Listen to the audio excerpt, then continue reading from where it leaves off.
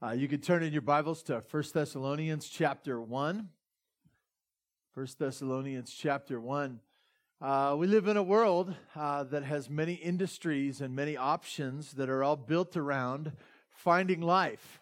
And when I say finding life, finding a life worth living, to fill up your days, to find a sense of significance, or a sense of meaning or happiness or something to make it worthwhile. I think of the many shows on TV that aren't just shows that are even storylines. They're following around celebrities. They're talking about their love lives. They're talking about their houses. They're talking about their cars and what they do and what they don't do. And us as pathetic people who have no lives follow them. I say that somewhat tongue-in-cheek, but it's also a reality, isn't it? That somehow that their life is gonna give our life meaning.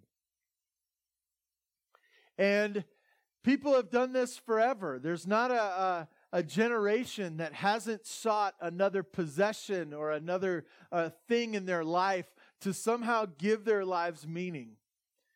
And this was true in the time of the New Testament as well.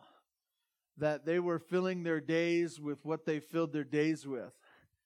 And this is what happened to one city, one group of people in one city, when they came across the message of Jesus. And this is what we're going to look at this morning. If you'd stand in honor of God's word, I'd like to read to you the first chapter of the book of 1 Thessalonians. God's word says this: Paul, Silvanus, and Timothy, to the church of the Thessalonians in God the Father and the Lord Jesus Christ, grace to you and peace. We give thanks to God always for all of you, constantly mentioning you in our prayers, remembering before our God and Father your work of faith, labor of love, and steadfastness of hope in our Lord Jesus Christ. For we know, brothers, loved by God, that He has chosen you, because our gospel came to you not only in word, but also in power and in the Holy Spirit, and with full conviction. You know what kind of men we proved to be among you for your sake, and you became imitators of us and of the Lord. For you received the word in much affliction with joy of the Holy Spirit, so that you became examples to all the believers in Macedonia and Achaia. For not only has the word of the Lord sounded forth from you in Macedonia and Achaia, but your faith in God has gone forth everywhere, so that we need not say anything. For they themselves report concerning us the kind reception we had among you, and how you turned to God from idols to serve the living and true God, to wait for His Son from heaven, whom He raised from the dead, Jesus, who delivers us from the wrath to come. God, we ask your blessing on your word. Guide us now, we pray in Jesus' name. Amen. You may be seated.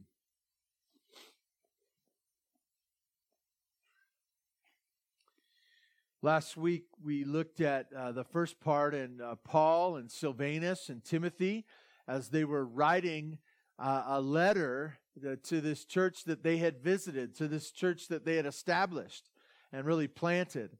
And so they're writing a letter back to them, and it's this amazing love letter that Paul is gushing about his reception of them, how they received him, and also how much he loves them and how much they showed him love as well. And so we jump back into this passage in chapter 1. Starting at verse 4 this morning, I want to tell you that he acknowledges a few things. In verse 4, I call this the pre-message intro, or really the basis for what we're going to talk about today. He says, "For we know, brothers, loved by God, that He has chosen you, because our gospel came to you." And then he's going to talk about how it came. couple of things he says here. He calls them brothers. And for the most part, some of you may have grown up in churches where they refer to everyone as brother or sister. It's good to go to those kind of churches because you don't have to remember anybody's name. Good to see you, brother. Good to see you, sister. Oh, sister, it's good to see you at church again, How's your health, sister? How's your life, brother? How's your job going, brother? No one has a name. He brings up something, and it's interesting. I don't really get into the word counting thing, but in my reading this week, Paul uses this term brothers in his writing 60 times in the New Testament, and 21 of them are to the Thessalonians. And if you look at the writings, the two letters to the church at Thessalonica are pretty short compared to some of other Paul's writings, and so he's constantly referring to them as brothers. And I want to tell you that underlines once again this love relationship that he has with them, that he is connected. And it's not just connected because I like you and you like me. It's connected because of the message has tied them together, that God has pushed them together and brought them together. Not because they had the same backgrounds, not because they liked the same music, not because they were the same age, not because of any of that, but because he brought them together in his message and he made them family. I want to tell you, that's an important message for us here. I'm constantly amazed how many people are struggling in our midst here. How many people are both struggling with life, just sickness and finances and health and family issues and marriages and raising up kids. They're struggling. And the question is, do they struggle alone or do they struggle as family? When someone weeps, does somebody else weep with them? Not because they're experiencing it, because they care. How do we treat one another? Do we treat one another as brothers and sisters? Or is it just as people who can do stuff for me? And when you can't do anything for me anymore, I'm done with you. It's just a business relationship. I want to tell you that God has brought us together to be his people so that we would be family. And that's what the church at Thessalonica was. And so he refers to them as brothers, and he's going to do it over and over again. I'll probably mention it 21 or so times as we go through this study. And brothers loved by God. Brothers loved by God. He doesn't... I love the spring here in Bear Valley Springs. I love it. Good allergy season. And I was laughing when the weed whacker comment would tell me. I mean, you just hear it. It's beautiful. It's beautiful weed whacker. Loved by God. Loved by God. It's interesting. Paul, as he acknowledges these people, he says they are brothers. There's a relationship man to man and people to people in the church, but there's also a Godward relationship, loved by God.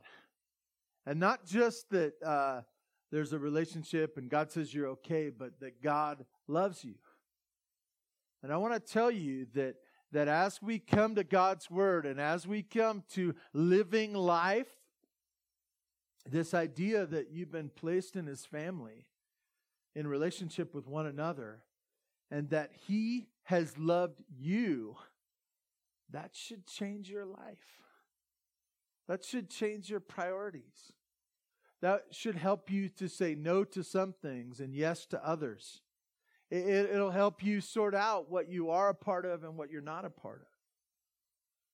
Because you have a relationship with his people, because you are loved by him.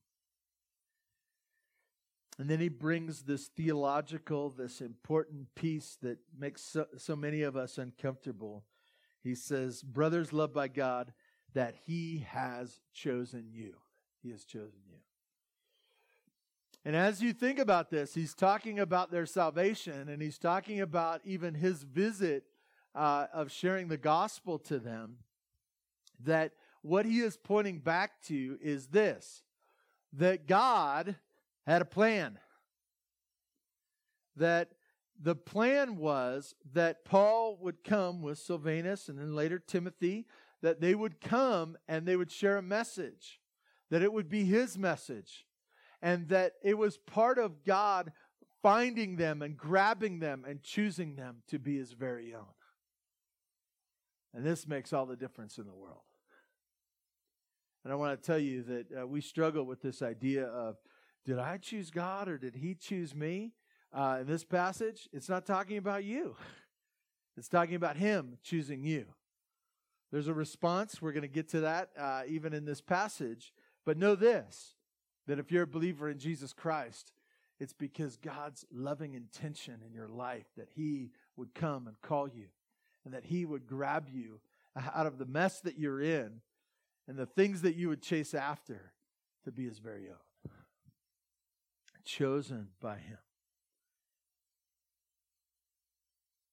And so we see in this verse 4 here, we see this manward and Godward relationship that the church at Thessalonica, those people who had responded, that they are in. And that this is his description. He says, so you're saved, so you're part of his family, so that you're loved by God. Let me explain how this comes out. And I just say it this way, proofs of genuine faith. We're going to go through 7 of them this morning and just kind of go through this passage and pick out things that happened to this group of people. And it shows that God's doing a work in their life. It's proof, if you will. It's evidence that God has done a work in their life. And I want to, for you this morning, it might be something for you to think through, what's going on in my life? Are these things evident in my life? And to reveal to yourself whether you're truly in the faith or not. I want to tell you, this isn't a checklist. It's not a degree. It's not something where you go, oh, if I only got 6 out of 7 or 5 out of 7. What's passing grade on this one? Some of you are really into grades. We're coming to the end of the school year. You know, rough time. But I want to tell you that this happened to those Thessalonians. So those people who, it may not be exactly the same here, but these are things that you could point to in their lives that show for certain that this wasn't a work of them, it was a work of God. And I think that as we look in our own lives as well, you can point out things as well as you know you've trusted in him. You go, yeah, he did that. I wouldn't have done that. He changed me from the inside. And so as we look at God's word, this is what we'll see this morning. In verse 4, brothers, loved by God, that he has chosen you. Verse 5, because our gospel came to you not only in word. They heard a different message. That's my first point. They heard a different message. Different message. And I talked to you earlier that our world and their world as well, they were chasing after different things. You know what? Chances are there were partiers. There were partiers in the town of Thessalonica. There were people that were trying to hang on to their youth. There were people trying to continue to fill their lives with pleasure. And as they did, they chased after whatever. And they said, a little bit more of this. This is what we do. This is what fills our days. This alcohol, this sensuality, this something to fill our days. And when we do that, we feel like we're truly living. And in the midst of a life like that, you know what they heard? They heard a different message. Some would say, well, it's all about having money. It's all about partying. It's all about sensuality. It's all about prestige or pride. It's all about having a great job and being respected. There's those messages. And in the midst of living that way, guess what? They heard a different message. A different one.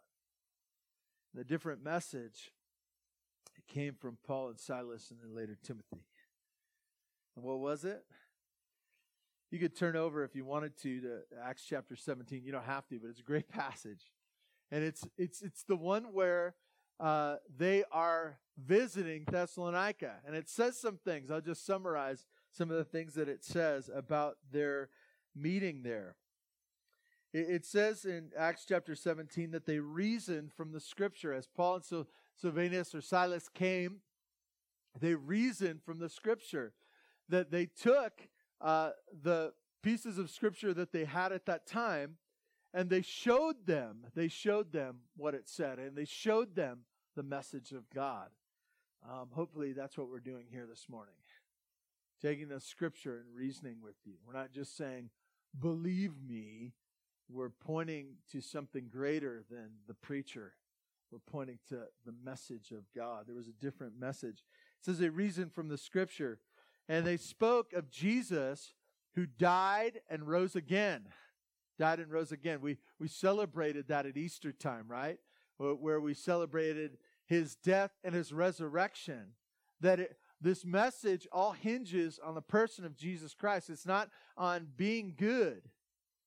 Sometimes we get all confused and we want to say, well, I'm going to be a good person. I've been a bad person. I've done these bad things. Now I'm going to be a good person and everything's going to be okay. That is not the gospel. It's not the gospel. The gospel is based upon the work of Jesus Christ, His death and His resurrection. And that's what they shared with them. That's what Paul and Silas shared. He spoke of Him being the Savior, the Messiah. The Savior, the Messiah. The idea of the Savior, Messiah is being the one who was spoken of in the Scriptures in prior times. Speaking of the Messiah that was to come. And so they opened up the Scriptures and they pointed to Jesus died and resurrected. And this was the message connected from all of time. And then it says this, they didn't, some accepted and others did not. It says many accepted, but others did not. And it says this, they were talking bad about them, and it spoke of Paul and Silas and the others too, and it says, get rid of these guys. You know why? Because they're turning the world upside down. That's what kind of message it was. A message that turns the world upside down. And I'll just say it this way. The first world it turns upside down is you. Is you. You know, as you share your testimony, as you share your life before, your testimony goes like this. I did whatever I wanted. I sought for things that would somehow fulfill me. And I was doing and I was grabbing and I was selfishly and in pride. I was going about doing whatever I wanted to do. And then I heard the message of Jesus. And it turned my world upside down. It changed the way I thought about things. And I want to tell you today, this very day, some of you are empty inside. You're empty. You're seeking after these things. You're looking for the next party. You're up to your eyeballs in sin and sins. Rarely it's just one, right? And I want to say, aren't you tired of it? There's a better message for you. It's called the gospel, the good news. It's about Jesus. It's not about you. It's about Jesus. And it will turn your world upside down. As we look at this passage, we see that, as Paul writes in 1 Thessalonians, not in Acts, but he says it was a powerful message to you. It was a powerful message. There was something powerful that God was doing in the hearing of that message. It wasn't just like another message. It was a powerful message. It was a message of conviction. As they heard it, they realized that Paul wasn't saying, hey, I got a different way of life for you. It might be good for you. It's kind of the 3 tips to a better life here in the great city of Thessalonica. A better life for you today. I want to tell you that's not what he was preaching. He was preaching conviction. He was saying this is the only way. And lastly, he connects it to the Holy Spirit, the idea that there was something special going on, that God was at work, the Holy Spirit was at work in them. And he points them back and he says, remember when you heard the message? Things were going on that weren't man-made. The message was different. The message was different. It was a powerful message. It was a message of conviction. It was a message that the Holy Spirit was deeply involved in as it was shared. So you have a different message. And then it goes on to talk about what happened as a result of this message. In the middle of verse 5, it says, you know what kind of men we proved to be among you for your sake. And you became imitators of us in the Lord, for you received the word in much affliction. I want to title the second point, The Original Transformers. As a guy who does the surprise box, you see a lot of transformers, right? A lot of transformers. And if you know what a transformer is, it's something that looks like something. It's a car or a man or something, and then it changes to be something totally different. It's transformed. And what happened as a result of this message, that they received it, and as they received it, it changed them. It changed them. This message is something that will change somebody. He goes on to talk about what kind of people, as he shared about what kind of people they were. It's interesting. Some of you are very skeptical of a sales pitch, right? That you always have your guard up. We don't have a lot of people out here in Bear Valley knocking on your door, but most of you have the line ready, right? Sorry, we're not interested. Boom. There's a rhythm to it. You open the door and then you start moving it like this as you're finishing your sentence. Sorry, we're not interested. Bam! Get that last one. Bad timing. Some of you are very skeptical, and I want to tell you that when it comes to your life, you should be. And undoubtedly, the people of Thessalonica, who had tried many different things, they probably too were skeptical. But what kind of reception did they have of Paul, Silas, Timothy? It was different. Why? Because God was at work in it. They received them. So much so that in verse 6 it says, and you became imitators of us. It wasn't just that they accepted the message, but they saw in Paul and Silas and Timothy, they say, these are people that we should be like. They were thirsty for it. They were thirsty for the message, but they were thirsty for people to imitate. I want to tell you that as you come to know Christ, you should find people to imitate. And you should be thirsty for this. I know that being here in the United States, one of the things that we pride ourselves in is being individuals, doing it our own way. I want to tell you, if you connect that back to your previous life, you were doing it your own way back then. How'd that work out for you? The emptiness that it brought, the bad decisions, the way you treated people, it was a bad deal. So you know what you need to do now is find someone to imitate. I want to tell you, this is crucial right now. This is crucial right now. You know why? Because of who you are. You say, well, who am I? I don't know who you are, but are there implications to your life right now? Yeah, there are. If you're a dad here today, do you think it matters whether you imitate godly men and the Lord Himself, or if you just do the things the way you used to do them? Are there implications? Yeah, there are. Because every sin that you commit, everything that you involve yourself in, guess what? It impacts your wife. It impacts your children. Your kids are taking notes, mental notes, and they're saying, oh, this is what Dad did. This is the way I'm going to live. When I get this is what Dad did, this is what I'm going to do. There are implications. If you're a mom, that's true for you as well, right? If you're a grandmother or a grandfather, some of you are saying, I'm doing good here. I'm single. There's no implications to my life. I want to tell you, you're in the most dangerous place of all. Because you're starting to set these things up. You're going to pick someone to be with the rest of your life. And I want to tell you, if you base that on sin, your own selfish desires, I want to tell you, it sets up a course of a mess for the years to come. I want to tell you, your life has implications.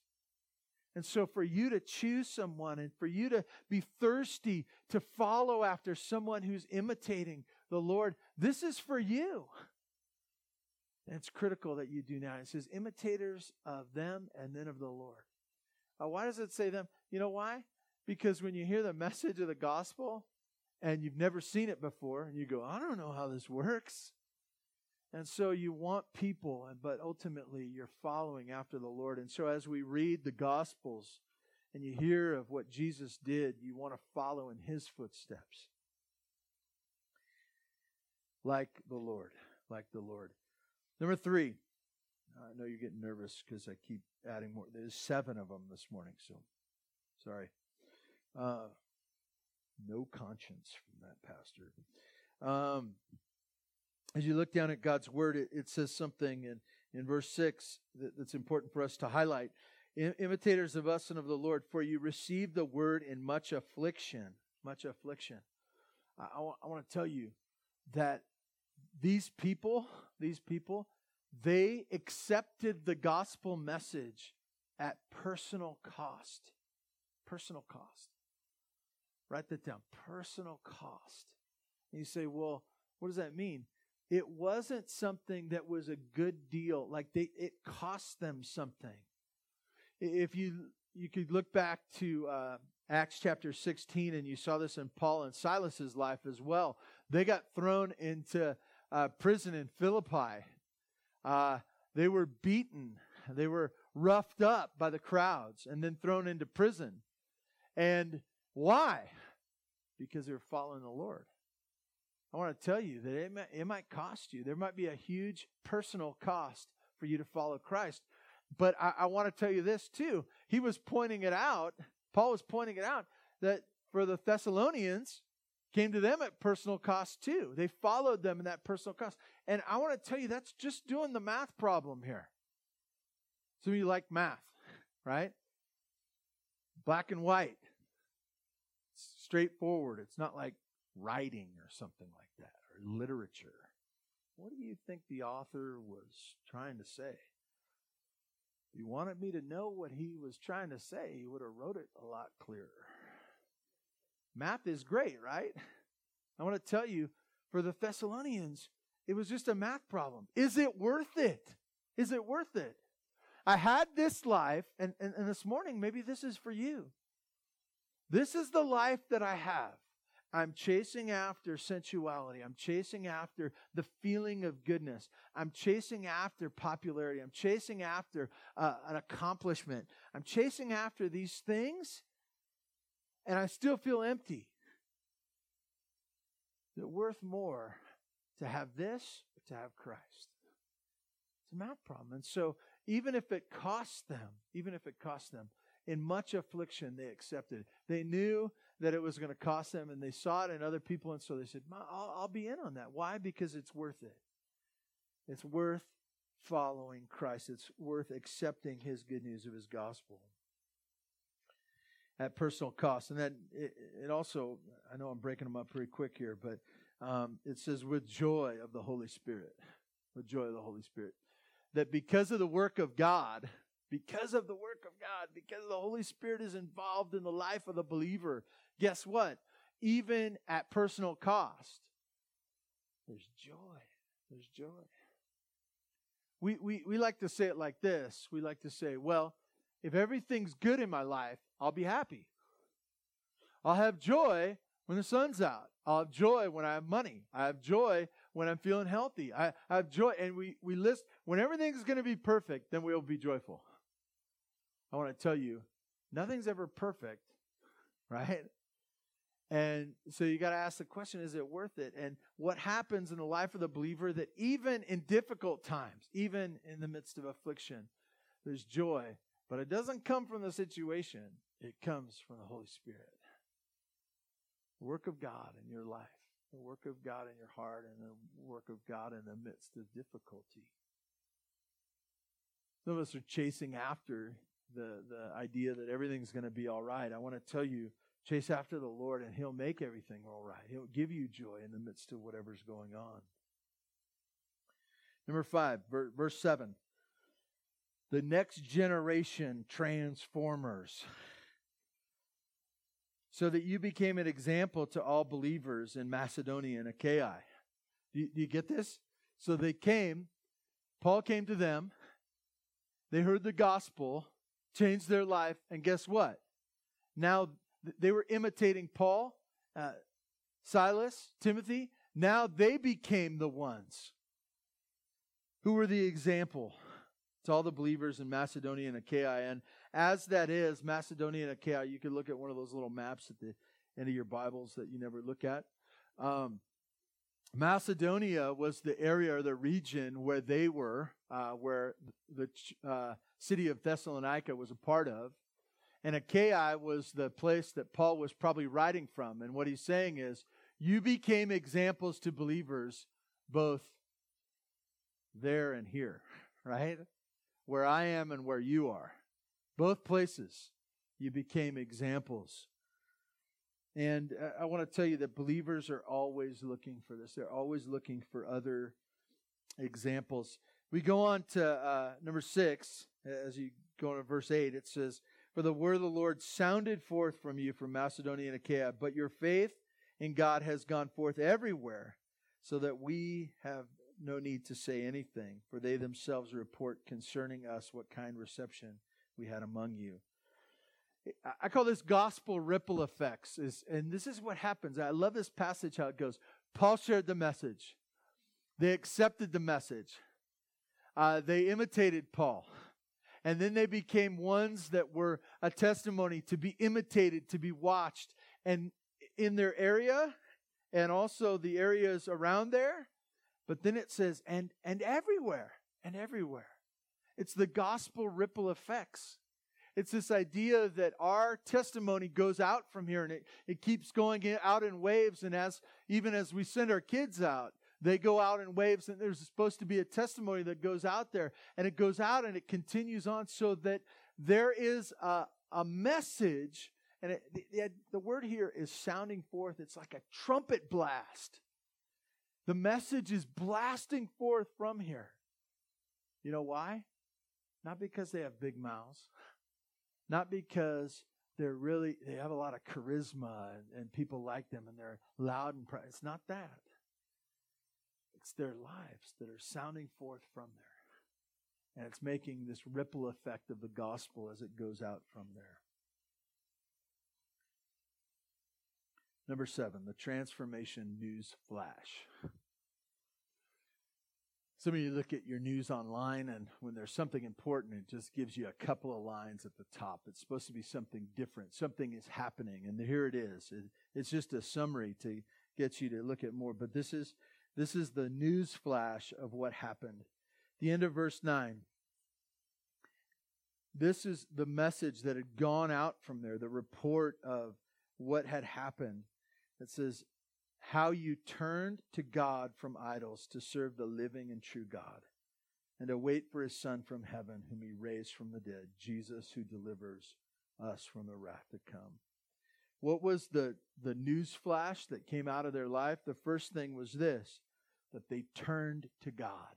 They turned to God. They were living their life. They were doing whatever they were doing. They were chasing after whatever they were chasing after. And at that moment in time, they heard a new message and they turned to God. They turned to Him. Very important what I'm going to say next.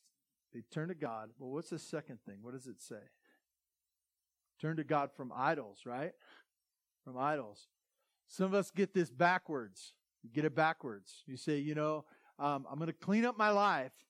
I'm going to turn away from the things that I'm doing. I'm going to quit chasing after the things that I'm chasing after and then turn to God.